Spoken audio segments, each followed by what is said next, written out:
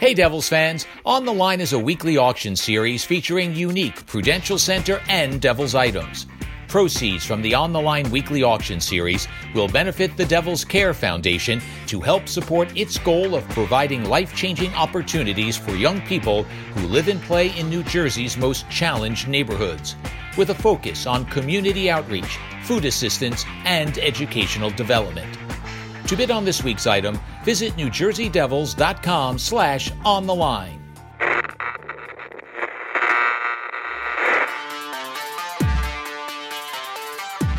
Hello, everyone, and welcome to the Speak of the Devils podcast. I'm Chris Westcott, filling in for Matt Laughlin as your host this week, as Matt gets some much-needed, much-deserved time off. And, of course, we're being joined by our co-host, Amanda Stein, team reporter for the New Jersey Devils. Amanda, Matt abandoned us this week. Oh, I bet you he's playing golf. Something tells me Matty is playing golf. Much deserved for Matty. He does so much for us. We're excited to take over today. We're excited about our guest today on our Speak of the Devils podcast. Mike Morial from NHL.com is going to join us shortly. Mike is awesome. I mean, I've gotten to know him over the last I've always read his work over many, many years. But over the last 3 years, I've really got to know him because he really does cover the Devils on a regular basis. So we spend a lot of time together. And I really don't think that there's a mind out there who knows the ins and outs of the prospects better than Mike does when it comes to the media side. I mean, he's just so in depth. He asks so many good questions about these guys. So I'm really looking forward to, picking his brain about how he sees this very unusual draft unfold. Yeah, absolutely, Amanda. I'm right with you. I always put Mike up there, even before I actually got a chance to shake his hand and meet him in person. I've always put him up there with, the Bob McKenzies, Craig Buttons, Ryan Kennedys of the Hockey News of the world, because he does so much research into these guys. He can tell you their past history, their family connections, just these little cool factoids about these prospects that normally we wouldn't get just from reading prospect profiles. So as we keep doing research into the draft, I'm so excited. Yeah, we lean on him a lot. I mean, I know he's one of the first, he's one of the first mock drafts I always Google before the draft, just to kind of get my bearings set on where these guys are going to land. I mean, and Amanda, you have been doing a lot of draft writing so far for NewJerseyDevils.com, and myself and Catherine Bogart as well.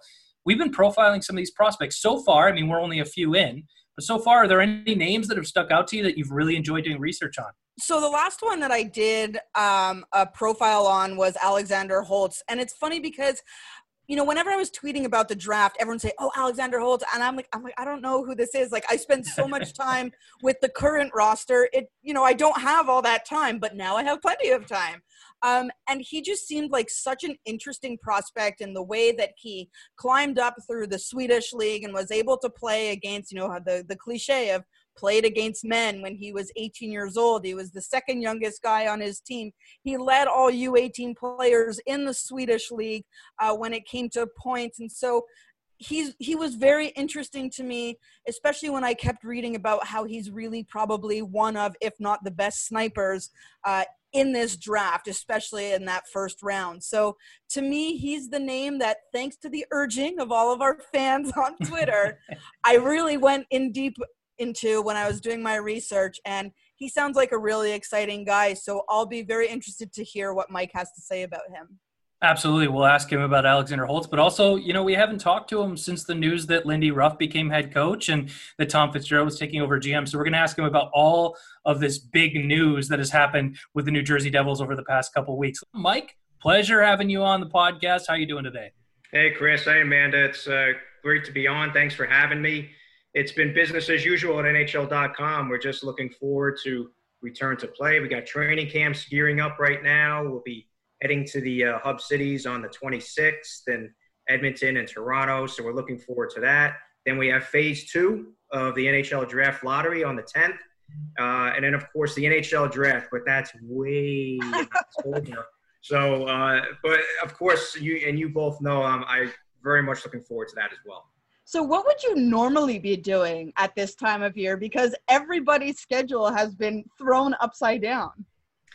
Yeah, well, this is the time of year where I'd probably be cranking out some stories. Those longer read features on the Alexis Lafrenières, the Quinton Byfields, those prospects that are at the top of the list, the Cole Perfettis, Marco Rossi. And I'll tell you, Amanda, this draft this draft is, bountiful. There's a lot of good prospects here, and I know you've spoken to a lot of scouts and realized that, and it's true. As far as this draft, this is one of the best that I can remember covering in quite some time. But I'd be pumping out those stories.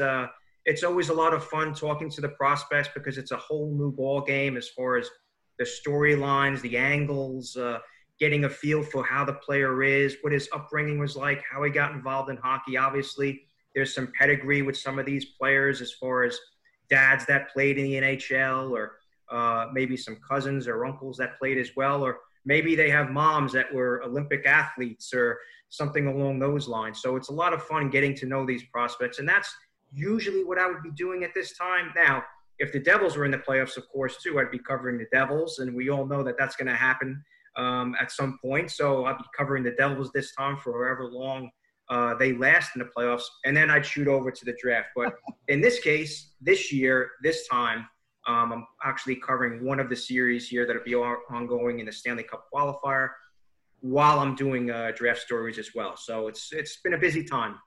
Chris, do we want to just jump right into draft coverage, or how do you want to go about it? I was going to say, Amanda, like we'll get to the draft. I think there's just so much to unpack there. But first, it's so nice to see your face, Mike, because we normally see you at Prudential Center, and that means hockey's ongoing. And now we see you here. So let's talk a little bit of hockey, because it's been really a whirlwind 2 weeks here for the Devils organization. And we haven't had a chance to get your thoughts on the GM and the coaching hire of Tom Fitzgerald and Lindy Ruff. So can we just start there, and let's get your initial thoughts on that?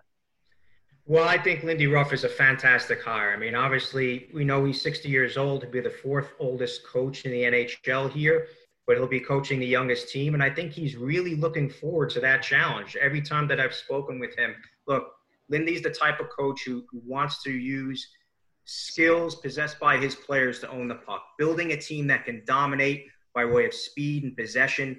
At the same time, we all know he's a big proponent of defending, and that's something he wants each player to have a passion for in order to generate success as a team. I think on that call, when he was first introduced, Amanda and Chris, two things kind of stood out to me. One, when he said that players are going to know that I'm going to have their back, and at the same time, they're going to have my back. So right off the bat, this is going to be a trust situation between Lindy and the players. I think the second thing, what I thought was kind of intriguing was, a lot of times you can tell young players what you want to do, but most times they want to know, why do I have to do this? And that's a question he said, he's had to answer most as not only a head coach, but as an assistant with the Rangers. And to be honest, he's right on the mark with that comment, because, that's a question former head coaches John Hines and Elaine Nasruddin had to continuously answer to their young team this year. And Ruff said the answer to that is you need to benefit, to do those things to benefit the success of the team. So it's not like young players don't know that, but I think sometimes it's a point that just needs to be driven home over and over again by someone in authority, in particular a head coach of a hockey team. And I feel Ruff does bring that experience. It's funny that you mentioned explaining to a player why he's being asked to do something. Because for me, that was the number one thing that really stuck out, especially being around the Devils locker room for the last 3 years and knowing the types of players that are in there. And speaking to that, with your ability to know who Lindy Ruff is, you've seen his career, and you know what it's like in the Devils locker room. Is there a particular player on the Devils roster that you think can really benefit from working with Lindy? Well, that's a great question, Amanda. And let me first say that, Tyler Seguin and Jamie Benn, when Lindy coached in Dallas, they were good players, but they never eclipsed 70 points until Ruff was their coach. Then they became that point per game player. Benn and Seguin both thrived offensively under Ruff, to the highest degree. And with guys like Nico Hischier and Jack Hughes, those two need to get going offensively a little bit. We know what Nico has been able to do in 3 seasons. He's been outstanding. We know Jack just needs a little more nurturing, a little more development here with the club to get to where he wants to be. So I think that Lindy can maybe help a Nico Hischier. He can help a Jack Hughes get to the levels where they want to be. Lindy told me when I asked him, do you feel as though Jack's going to be an elite centerman in this game? And he said to me, yes. He goes, he certainly has the skill to do that. Yeah. But it's just a matter of young players coming into the league. It takes 2-3 years. And I know, right, you get the first overall pick, and it's not like the NFL or some other leagues where these top 10 picks come in and they can have immediate impact. Even a number 1 pick needs to develop and grow because it's a 17, 18-year-old kid, as was the case with Jack. And I think Lindy Ruff is the type of coach, and Tom Fitzgerald said this on the conference call too. He's the type of coach that can enter a locker room, command the respect. The players know what he's all about, what he's been through as a player, what he has done as a coach, particularly in Buffalo when he led that team to a Stanley Cup. To the Stanley Cup. They lost in the Cup final, but he did lead them there. So there's a lot of respect there between player and coach, and I think that's the first thing that will have to take place. And there'll be a plan in place what Lindy wants to do whenever he does decide to hire his staff. But I think for these young players, particularly Nico Hischier, Jack Hughes, you look at the Michael McLeods, and the Devils have so many players 23 years old or younger. So this is a young group, but I think Lindy Ruff is really up to the challenge and looking forward to it. Mike, and Amanda, you might agree with me on this, but I look back at the Edmonton Oilers situation with a young Leon Draisaitl, and one of the things they said was he needed to give himself permission to perform at an elite level and compete with the stars of this league. And now, of course, you look at the production that he has here. I think of a guy like a Jack Hughes or a Nico Hischier might benefit from that mindset from their head coach of kind of not maybe loosening the reins as much, but giving them permission to be those offensive superstars, to play in an attacking system. I think that could be beneficial for some of those players. Absolutely. When the Rangers hired Lindy under then head coach Alain Vigneault, he worked predominantly with the defense and the penalty killing unit. But look what he did with the defense there, right? Adam Fox could have been, a Calder Trophy candidate or finalist this year. He was that productive. Jacob Trouba came over from Winnipeg and has had a productive season with the Rangers, and they expect him to be an impact player in the Stanley Cup qualifier. Anthony DeAngelo, not a lot was said about Anthony and what he could bring to the table. When Ruff was there, all of a sudden you see his good qualities start to emerge on the blue line, on the power play, and what he's been. That's what everyone thought he was capable of doing his draft eligible year. But now you started to see it with Lindy as his coach. And I think one of the things that really struck me too when I spoke to Lindy was the fact that, when I asked him, did that experience, that 3-season experience as an assistant with the Rangers help you in any way understand players, understand coaching maybe a little more? And he did say, you know what? Yeah, he goes, I never really had an opportunity to actually sit in a room and just talk about life with the young players. Talk about what's going on in their life. Because again, we go back to them being 17, 18 years old, and there's so much swirling on in their head. And they know deep down they want to perform. They want to do well. But sometimes it's just not there. And Ruff said that's an area where he wants to maybe work with these young players, ask them what's going on in their lives, maybe put hockey aside for 10 minutes and talk about life in general. I think that's really important. And I think he got that message with the Rangers, and now he'll bring that experience over to the Devils. It's going to be a real beneficial thing, not only for the Devils, but Lindy Ruff. Mike, I think you kind of answered my next question, but maybe you can elaborate a little bit more. But, there are people who say, well, his best days were 15 years ago when he was coaching the Buffalo Sabres. Why will he fit into the now of the NHL? He made it to the conference finals and the Stanley Cup finals when he was in Buffalo so many years ago. So what would you tell fans that are maybe, I don't know if concerned is the right word, but bring up the fact that his best years were so many years ago? That's true. I mean, his best years to this point were so many years ago, but I also feel as though that experience and what he was able to do with those clubs will certainly pay dividends and pay off for him with the Devils. Look, the Devils have 7 players aged 23 or younger, like we talked about. Forwards like Joey Anderson, Jesper Bratt. We talked about Hischier and Hughes, McLeod, Zaka, even goalie Mackenzie Blackwood. All these guys will benefit listening to Lindy Ruff, listening to what he has to say. And I got to say, Amanda, Chris, you know, when I've spoken to Lindy as head coaches of other organizations with the Buffalo Sabres and Dallas Stars, one of the things that struck me was not only is he, you know, he's a hands-on coach and he can be strict at times, but he's also on their side. And that goes back to him having their back, right? Having the players' back.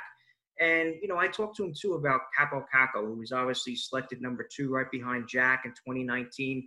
You know, Ruff talked about the struggles of Kakko, you know, when he was with the Rangers, how it's no different than any young 18-year-old player, including Jack. And it was the same type of struggles, but it's a matter of just getting him with the right personnel, the right people alongside him, giving him different options to help him succeed in this league. I think Lindy Ruff has the right mindset for a young team coming in, the experience he has. He knows what it takes to bring a team to the Stanley Cup. He's done it already.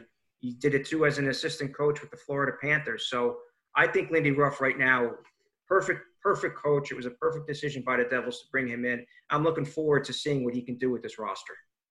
2 quick things before we move on from that thought. He did just have a 50-plus win season just 4 years ago in his last head coaching stop. So recency, he still has some success there. But also what you said about the ability to connect with the players and show them that you're on their side. A lot of the reason why Alain Nasreddine had success with this roster in the back half of the season was more of his style. So now you're getting a guy that not only has that style, but the experience to go with it as well. Mike, I want to ask you about Tom Fitzgerald now. We already talked about Lindy Ruff. What do you think about him stepping into that full-time GM role? Yeah, I think it was fantastic. You know, I think all of us can agree that Tom Fitzgerald certainly had to have been the number 1 candidate for this position. Yeah.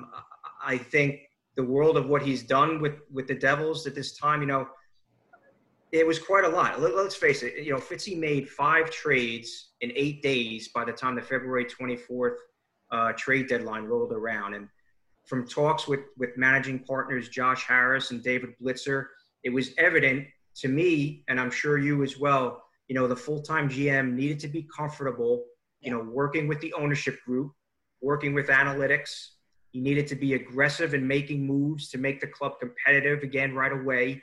And, you know, Fitzy was checking all the boxes. And just for the work he did upon taking over as interim GM for Ray Shero in January, Ray being his mentor. So he learned quite a lot. You know, I like what Fitzy was doing, you know, trading Blake Coleman, who was a fan favorite.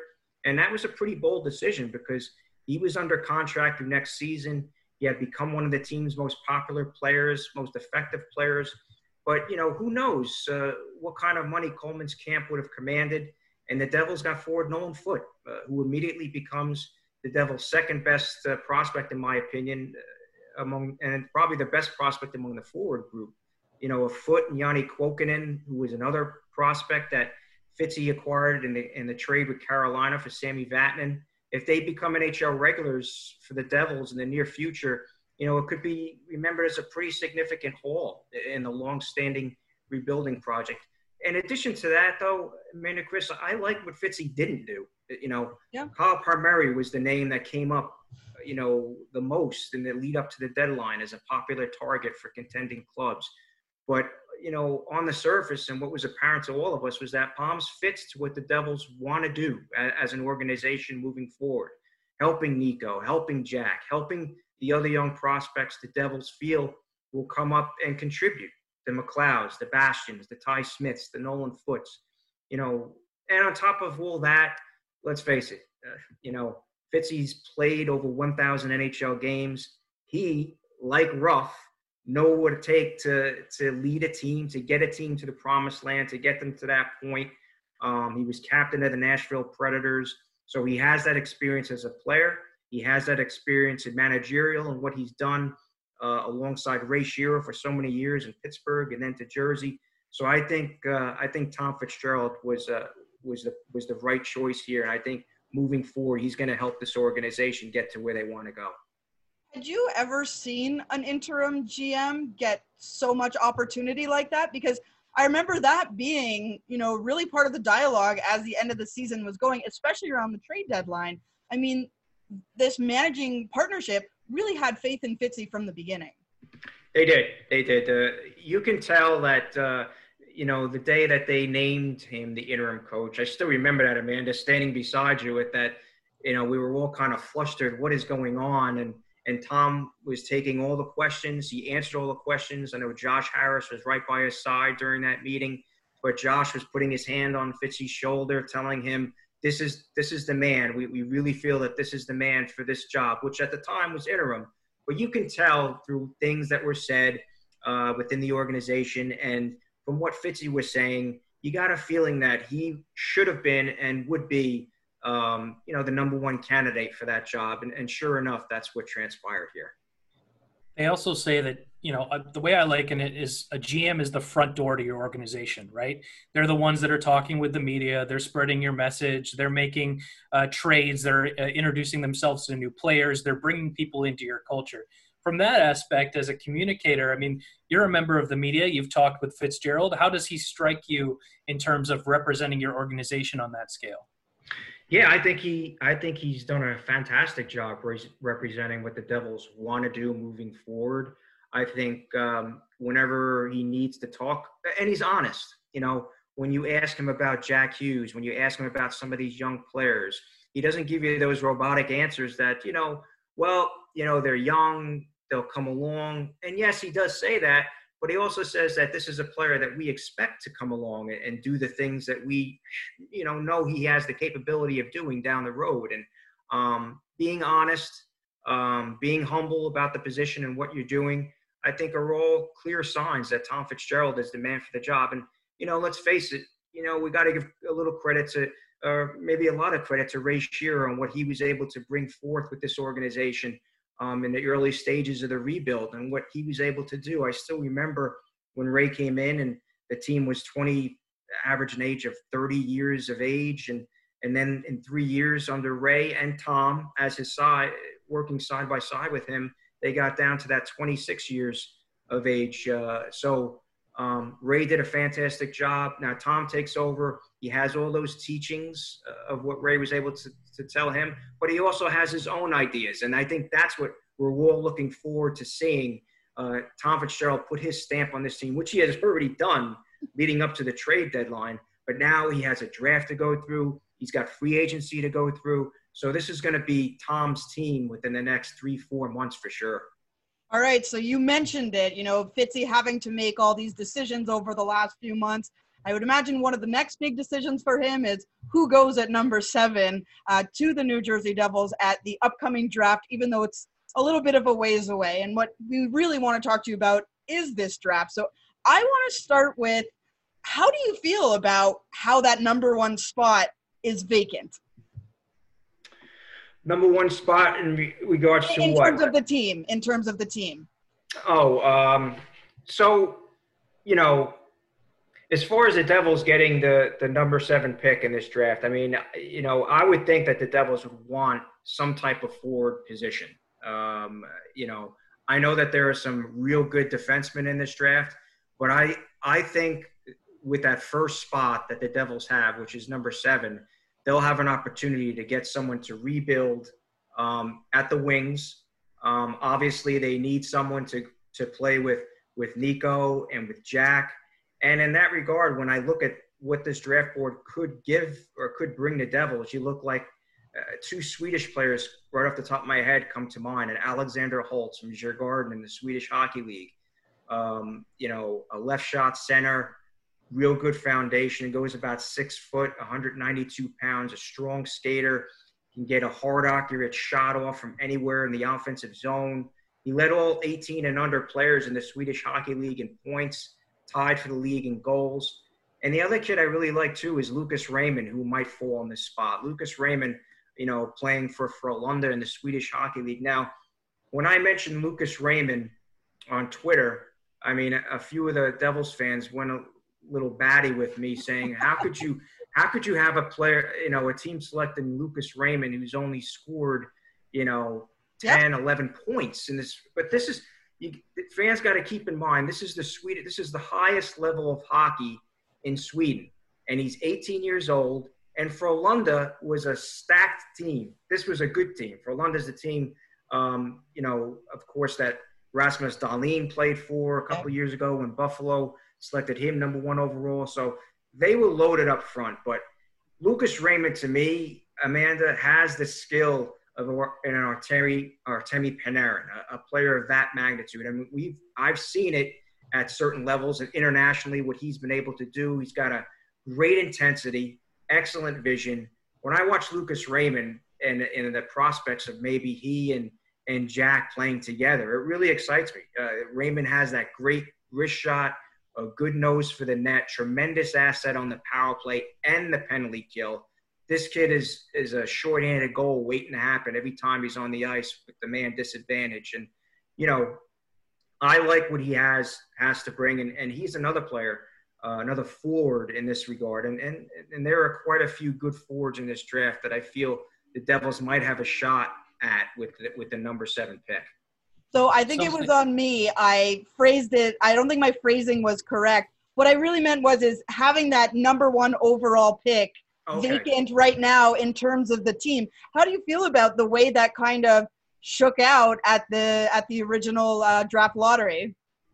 Yeah, I think in some ways I might be in the minority here, where I really felt as though the NHL draft, the NHL got it right by how they did the draft lottery under these circumstances and how everything transpired in that phase 1. I know some fans, particularly the Detroit Red Wings fans, are disappointed by the results, but I think it was the only fair thing to do. And let's face it, the percentages for the final 8 to maybe get that number 1 spot were pretty slim. So each team had a good opportunity to get that pick. We know the Kings slid into the number 2. The Ottawa Senators, who have 2 top 5 picks, which is outstanding for this draft, have the number 3 selection.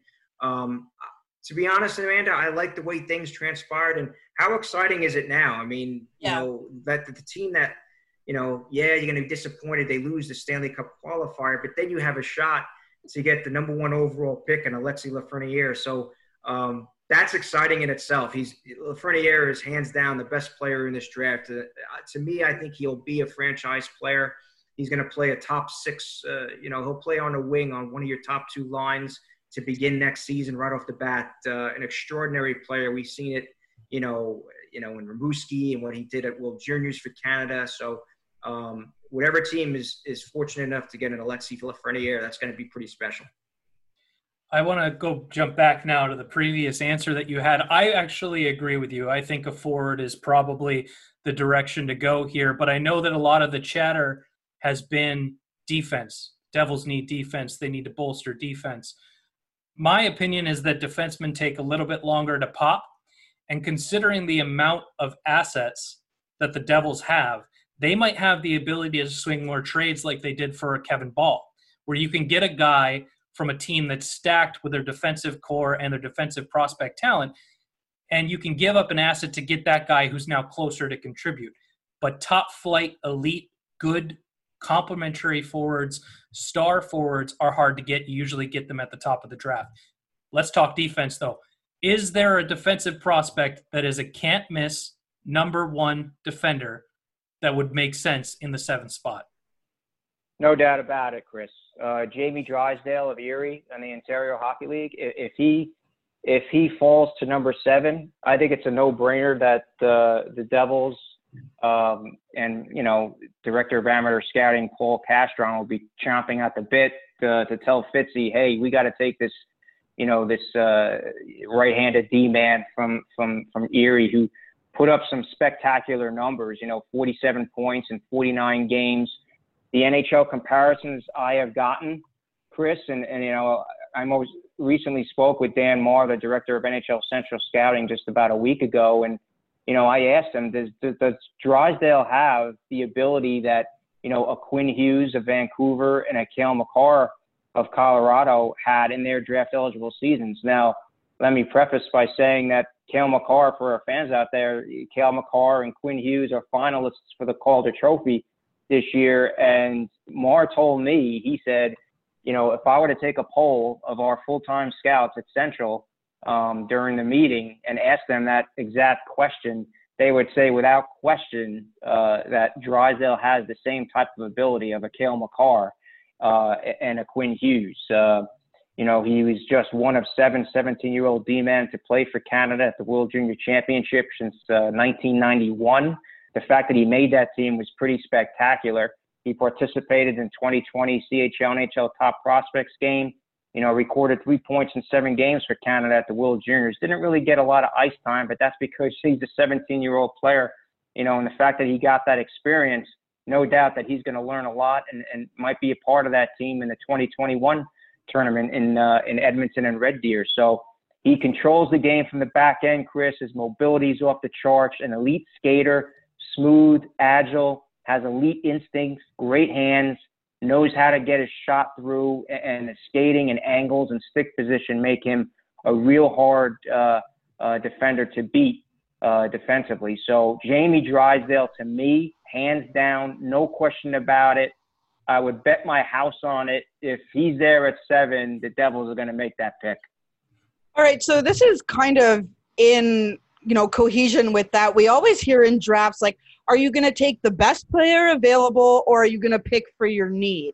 When it comes to a particular draft like this, and Mike, you've mentioned how deep it is and, you know, how much talent there is, what's the best way to go?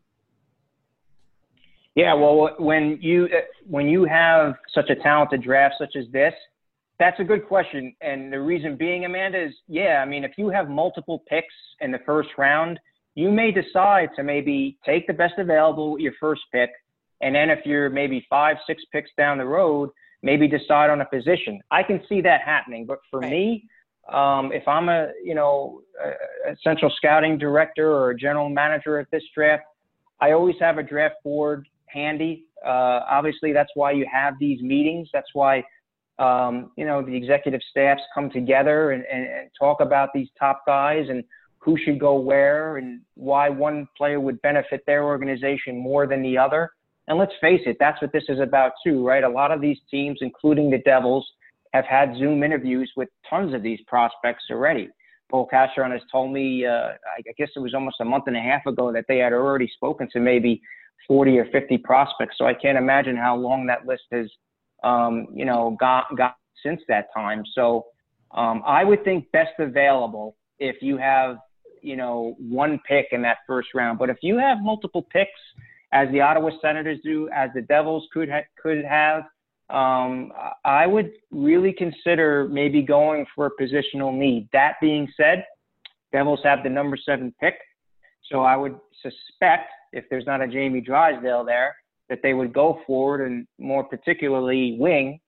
If they do get another pick in the first round and it falls between maybe 10 and 15, well, don't be surprised if maybe they look for a goaltender of the future, because it's going to take a goaltender maybe 2, 3, 4 years to progress and learn and mature and grow and develop. And, when you have an Askarov, Yaroslav Askarov from Russia, who might be sitting there at the Devils' second pick, I think that would be a spectacular pick. Now, believe me, I'm taking nothing away from Corey Schneider, nothing away from Mackenzie Blackwood.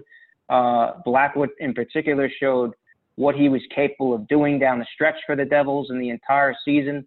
Corey came back strong. So we know the Devils have 2 good goalies entering the 2021 season, but you need another goalie back there. And if you have a capability, and I know you talked to those scouts, as I said, Amanda, and Askarov is one of those goalies. I'm sure a lot of scouts told you that this kid is a Carey Price. He's got the potential to be a Carey Price type player. And by that, I mean, a franchise type goaltender for years to come. And, if you're going to build your team from the goalie out, that would be a fantastic start to get a Yaroslav Askarov. You talk about draft boards and, every team has their own version of what that looks like. But when you're making your own draft board, let's say, Mike, where are the drop-offs in terms of Lafreniere is in a league of his own in this draft class? And then how do you see sort of it falling underneath that? Is it like, 2 to 5 is a certain class, and then beyond that? Like, how do you sort of break that up with the class that we have here? Yeah, that's, right. Lafreniere is number one. He's, no doubt about it, the no-brain pick at the number one pick. But I would say, Amanda, maybe, and, my mind has changed, when I speak to scouts, when I talk to some of these prospects and what they have to tell me as far as playing center or wing. When it comes to defensemen, when I'm talking to these kids, do they like to rush the puck? Do they like to hang back? I would say from numbers 2 through about 11, there could be perhaps a flip of a coin to who might be going. I like Quinton Byfield at number 2. That's who I had going, in my mock draft, my most recent mock draft. Quinton Byfield probably has the highest ceiling of any prospect in this pool. Good size, plays for Sudbury, the Ontario Hockey League, and has done a phenomenal job there this year and last year. I would suspect Byfield would, although he does say he's pushing to maybe play in the NHL next season. I think another year in Sudbury would do tremendous good for Byfield. Goes about 6'4", 215. So Tim Stützle is another player, I think, from Germany. This is a player. He played wing in Germany in Mannheim, in the top league there in Germany, and then he played center at the World Junior Championship when he represented his country. So he can play both positions. I did ask him which he prefers and where he feels more comfortable. But Tim Stützle, to me, is a player very, if they're going to make it comparable, a Matt Barzal type of kid with his skill set, what he's able to bring to a line, to a team.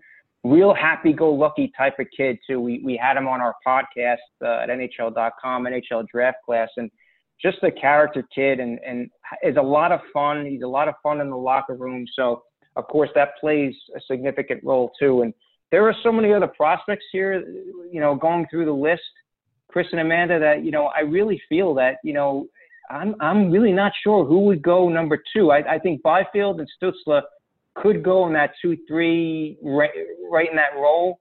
But to be honest with you, there are a lot of other players here. So I would think, teams may consider 2 through 10 could be a flip of a coin for a lot of these kids. I want to ask you about one name in particular. We've been doing prospect profiles on NewJerseyDevils.com with some of the top names in the draft, and one that dropped recently that a lot of Devils fans seem to like was Alexander Holtz. And I was wondering if you could tell us a little bit more about him and his comparables and what you think of him as a prospect. Yeah, Alexander Holtz played for Djurgården, played right wing in the Swedish Hockey League. Comparisons, Chris, I think I'd go with a Brock Besser type of player from the Canucks. He led all U18 Swedish Hockey League skaters in goals, assists, and points this season. Holtz is a sniper. He's a scoring winger that reads the offensive situations well, always ready to shoot. Real good shot selection from all areas of the ice in the offensive zone. He's strong in battles, and has improved his skating this season, which was nice to see. He played for Sweden at the World Junior Championship. He had 5 points there. 5 points. It was 3 goals in 7 games for Sweden. So obviously he played a big role for Sweden in such, at a real high caliber tournament. So that says a lot. He goes about 6 foot, 192 pounds. And he scored 16 points this year with Djurgården, which was quite a lot. 9 goals in 35 games. Again, fans may look at those stats and say, geez, it's not a lot. But when you're a 17-year-old playing against men, and when I say men, he's up against, players between the ages of 20 and 35 years old, maybe more, some veteran players in that league. So I thought Alexander Holtz was a great player this year. He'll be a great option for anyone, again, in that 5 to 10 range.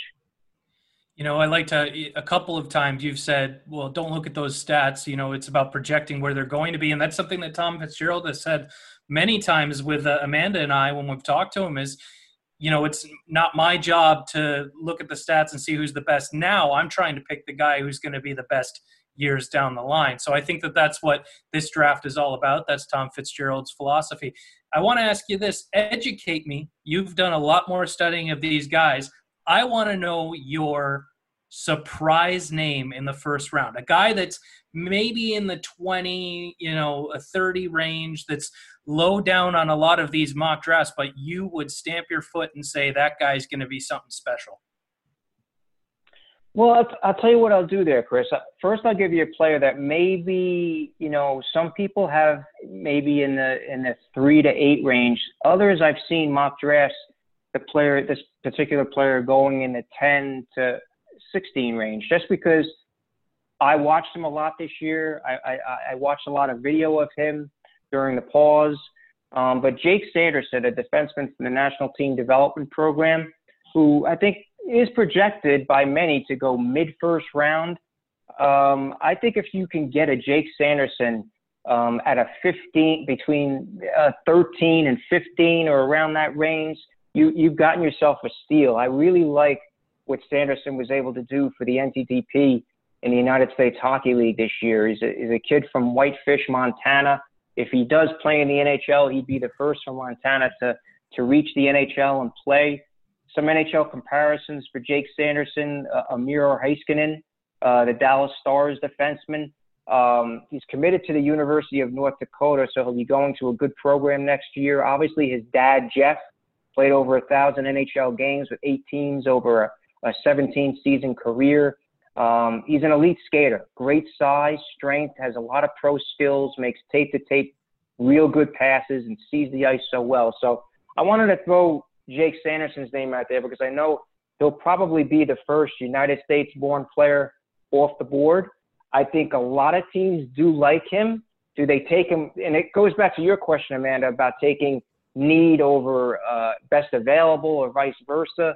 But I think if you have 2 picks, maybe you grab that forward, and maybe if the Devils get a high second pick in the first round, maybe a Jake Sanderson is a player that would be very intriguing for them. I would think maybe another player. I'm a big fan of Connor Zary. He's a center from Kamloops, a left-handed shot. I think he's going in that 20 to 30 range right now on most draft boards. Goes about 6 foot, 178 pounds. He's from Saskatoon, Saskatchewan. I think an NHL comparison for Zary might be a Bo Horvat, a Vancouver type of player. Really did exceptionally well in the Western Hockey League this year. 5th among skaters in points, tied for 3rd among skaters in power play goals, tied for 4th in shorthanded goals, finished 5th overall in shots on goal. So real active player. And what I liked about him too, he was remarkably consistent this season. He didn't go 2 straight games without a point the entire season. Real skilled, smart, can beat you one-on-one, makes things happen, uses his smarts against you, read the play really well, good on the penalty kill, as I said, and he's more quick than fast and is elusive in tight and real close corners and good, real tight situations. So goes about 6 foot, 178. He scored 86 points this year for Kamloops in 57 games, 38 goals included in that. So I like Connor Zary. Might be an under-the-radar guy in the first round. All right, so maybe on the different spectrum, I remember, I believe it was last year's draft, and Cole Caulfield's name kept slipping down the board, and Montreal eventually picks him. And, being from Montreal myself, I was surrounded by all that excitement that someone of Cole's ability was available when they were picking a little further down the board, maybe because of his size, a little bit of reservation there from other teams. Is there a guy that you can see maybe slipping down the draft board for lack of size, or maybe there's something you can pick up on there that could really be a big talent? Yeah, you know what? There's one player, as you were talking there, Matt, I immediately, a player that moved from number 90 in NHL Central Scouting's midterm rankings to number 54 in the final rankings, which obviously came out in April. A forward, Zaid Wisdom of Kingston, the Ontario Hockey League. He really started to pick up his game prior to midseason. He played on a line with Shane Wright, who was given exceptional status and is eligible for the 2022 draft. Shane Wright will probably go number 1 in 2022. But he played on a line with Shane Wright. A lot of times you could say he's putting up numbers because he's playing with one of the best players in the league, but that really wasn't the case. He's not afraid to go to the dirty areas, willing to get into the battles in front of the net, but he can score as well. Smart. He goes about 5'10", 195, which I think is a reason, and you said that maybe he could slip a little bit. The size factor, obviously he's going to get bigger. He has a good center of gravity. He's tough to get knocked off the puck. You'll more than likely bounce off of him. I know Wisdom is a guy that can play that physical type game. He's shown he has, the skill and talent. Some players don't know how to play with the top players, right? It takes a special intellect to do that. But Zaid has shown this, particularly this season, with the caliber of player of a Shane Wright. So Zaid Wisdom is in my eyes, one of my favorite players in this draft, who really moved up considerably to the final ranks, and I think could go, if someone's able to grab him, maybe mid-second round, late second round, it'd be a fantastic pick. It sounds very familiar, to the Cole Caulfield playing with Jack Hughes. And does he only have those numbers because he was playing with Jack? And so it's a very familiar conversation, and we'll see what ends up happening with Cole Caulfield in the NHL in the years to come. But because of the COVID-19 pandemic, a lot of tournaments were canceled, and it was a time of year where, teams whose GMs and scouts weren't in the upcoming playoffs, would go out and look at these tournaments and watch these prospects. So what did these prospects potentially lose out on in that? And maybe more importantly, what did the management teams miss out on in this instance? Yeah, the opportunity to focus scouting on players of interest based on a club's draft position was lost, and in particular with the cancellation of the IIHF U18 World Championship. That was being hosted by USA Hockey in Plymouth, Michigan this year. It eliminated the chance of many general managers being able to live scout, right? Like some of these top prospects in the world. We know the U18 is such a big tournament, and a lot of GMs are able, particularly this season, would have been able to get to Michigan to at least maybe live scout 1 or 2 days, But the fact is, Amanda, all these clubs now are in the same position for draft preparation, and many are focused on reviewing game reports and video of draft prospects and free agents, as well as conducting interviews via the calls and those video conferences that we discussed earlier. But look, the scouting landscape, like the entire hockey industry and global community, is dealing with a surreal situation, in which the immediate future is really an unknown. In order to proceed with the 2020 draft, Central Scouting, and NHL clubs had to embrace various technical means to communicate remotely and to continue to prepare for the draft. And some of these same methods that were introduced into conducting draft interviews, meetings, and rankings may be incorporated for future use. Who knows? Maybe there was some positive to come out of this as well in that regard. But, nothing has really changed with regard to how NHL scouts and Central Scouting has gone about their business to scout these leagues, these players, these tournaments that obviously aren't happening. The Hlinka is another one that was canceled. That would have been a great spot to get a jump on the 2021 draft eligible players, but that was canceled in August. So, right now I know a lot of video is going to be used. Obviously, parts of Europe have opened up, so a few tournaments without fans have gotten underway, and I know there are some scouts that are able to get to these tournaments. So that's another option, I guess, for a lot of these international scouts that work for NHL clubs. But for the most part, you do what you can, and I think everyone has done a real good job. And they had a good viewing of the 2021 eligibles, right? Almost 3/4 of the season was put in. So that being said, I think everyone has a good gauge as to what they want, to what's available in this draft. All right, Mike, right before we let you go, just two quick ones here. First, I'd love a prediction. You're going to have 1, 2, or 3 Devils picks in the first round. What do you think, given all these conditions on these picks? Are they going to have 1, 2, or 3 picks? I think they'll have 2 picks. I think they'll have 2 picks in this draft. Obviously, we got number 7. I think if you can get, if they can get another one somewhere, that would be obviously a feather in their cap to get 2 picks in such a great draft and to get them that high. So my prediction is 2 picks. What do you think? What do you think, Chris Amando? What do you think?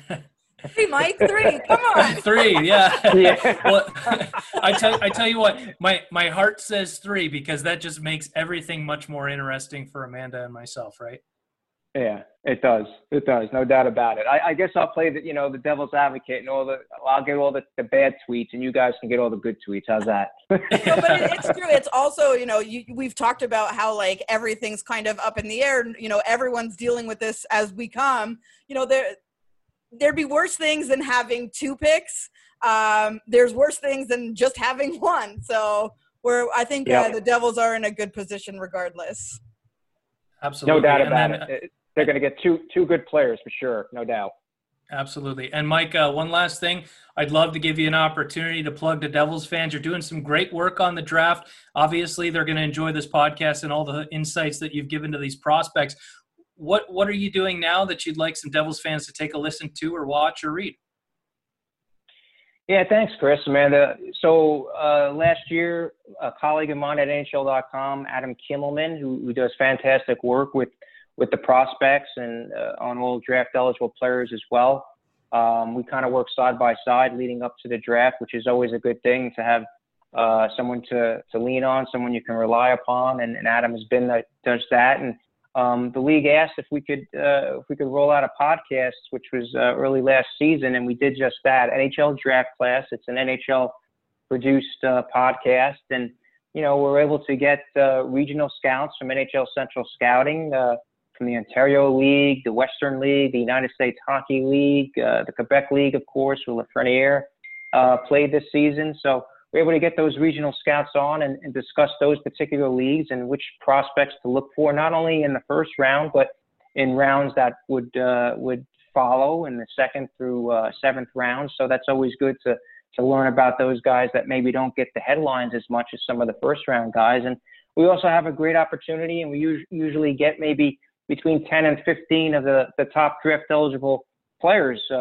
as guests on the podcast as well. We've had Dylan Holloway from the University of Wisconsin, who will probably be the first NCAA player off the board this year. We've had Quentin Byfield from Sudbury, who could go number 2, 3 in this draft. We had Tim Stutzla of Germany, who we mentioned earlier. Obviously, we've had Alexis Lafreniere on our podcast when we were doing the show remotely from the CHL-NHL Top Prospects game this season. So a lot of good guests on the program, international guests. So it's always a lot of fun just to shoot the breeze and talk prospects and hockey. And obviously, you both know this is a passion of mine. I enjoy it very much. So whenever I have the opportunity to do it, I'll take advantage of that for sure.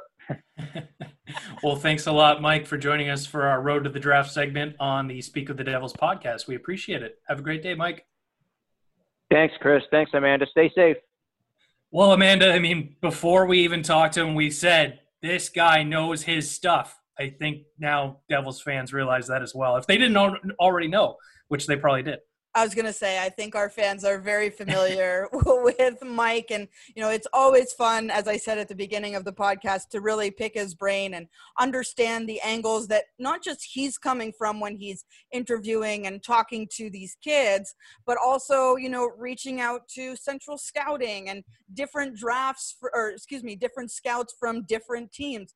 He accumulates all that information and he sorts it out so well and makes it so, something that everyone can understand about each player. So looking forward to, leaning on Mike in the next couple of weeks when it comes up to leading to the draft.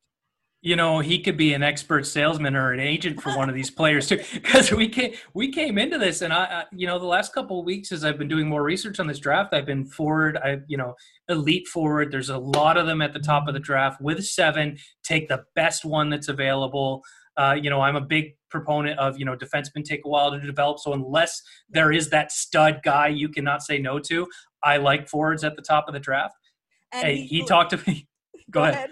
No, I was going to say, the way he talked about Jamie Drysdale and Jake Sanderson, now I'm like, oh, okay. Defensemen, all right. I'll take a look at those guys. Well, look, at the top of the podcast, I mentioned Alexander Holtz, and he has me sold. And I think what in particular is really important is because the numbers, 19 points or whatever it was, doesn't sound big when you consider it in an NHL market, he breaks it down to that. You have to consider where these players are, especially on the European side, playing against, players who are 10, 15 years older than they are. Yeah, and it's something that Tom Fitzgerald, he's repeated so many times that it's kind of burned into my brain, is that when he looks at prospects, and he said this last year too, when he was just the assistant GM, he talked about how it's not their job to pick the guy who's best on the chart right today. If a guy is going to be clearly the better player down the line, they're going to take that guy. And a lot of that is finding the transitional traits and the transitional stats that will work well in the National Hockey League and make that player a star player. You're picking inside the top 10, Amanda. You got to hit on this pick. So if you think Holtz, his stats aren't great in that league, but he's going to be an elite sniper in the NHL, then that's a guy that you consider. If you think Jamie Drysdale's a number 1 defenseman or Jake Sanderson is a number 1 defenseman, then that's the trait you're going to consider. How do they, transition their game to the National Hockey League and how big of an impact they can make? Now, Amanda, he said so much great stuff about the draft, but also about Lindy Ruff. And, I was very intrigued listening to him. I kind of got this, I was a little pumped listening to him, how he said it was the perfect fit for the New Jersey Devils. You obviously want them to hit on the head coach because it makes the team more fun to cover. But for what he said about Lindy Ruff, what were your opinions on that? I think my opinions on that have just, I don't really know how to put this, but essentially I was really excited when the news came out that it was going to be Lindy because of what I knew about his past, what he's done in Buffalo, what he did in Dallas and all those things. But every time whenever I talk to more and more people about it and get different people's perspectives, I get even more excited because I learned so many new things about who he is. And I think fundamentally in this conversation with Mike is that Lindy Ruff is someone who's constantly learning and willing to adapt and willing to understand, that the generation of talent right now is not the same type of talent in terms of how you work with them from 15 years ago when he started in Buffalo. So to me, that's really encouraging. And I'm even more excited because I want to see how, we talk about it. Let's see how we employ it. And let's see how that really benefits this group. Yeah. And one thing that Mike was saying about his ability to reach young players. And I know that there was a lot of talk about defense with the Rangers, but you look at the offensive impact those young players made under Ruff's tutelage. They're fun to watch. Those young prospects. The mid-2000s Buffalo teams that a lot of people have compared to this Devils roster coming up with just the youth and the style of player that they have, those teams were fun to watch. The Dallas Stars teams coached by Lindy Ruff, again, those teams were fun to watch. We listened to Mike talk about how their 2 best players had not broken the 70-point barrier until Ruff became their head coach. So we already know the advanced. It's not by accident. Absolutely. It's not by accident. And you look at even some of the advanced stats, that what Ruff's going to bring as a head coach traditionally throughout the length of his career is they're going to be fun offensively to watch. They're going to be an attacking team. The numbers don't lie there. I'm very intrigued to see a guy like Nico Hischier and what a coach like Lindy Ruff can do to him. Because I have said all along, Amanda, and I think you've agreed with me since I came here over a year ago, I think Nico Hischier's got that other level. Oh, he does. He does. And he knows that. And he knows that. Yeah. And Lindy Ruff might be the guy to unlock that. I'm really interested to see how that goes. Now, he also had some interesting things to say about Tom Fitzgerald. It sounds like Mike Morreale thinks he's the right guy for that position as well. Well, I think a lot of people, if not everybody, thinks that Fitzy is the right guy for the job. I mean, I've had the pleasure of working with Fitzy for the last 3 years that I've been with the club, and you know, who am I to say it? But you know, you just watch how he's grown into this role so naturally. It seemed like the right fit, and that's why I asked Mike about, you know, our managing partners just giving him the reins right off the bat. It's not something that you see when you have an interim role. It's particularly as a GM. So the faith has always been there, and I appreciate, you know, the club doing their due diligence to turn over every rock. But at the end of the day, I think we all know that Fitzy is the right guy for this job, especially because he knows about so much of this young talent. He was the GM of the Binghamton Devils. He was the one who formulated that team.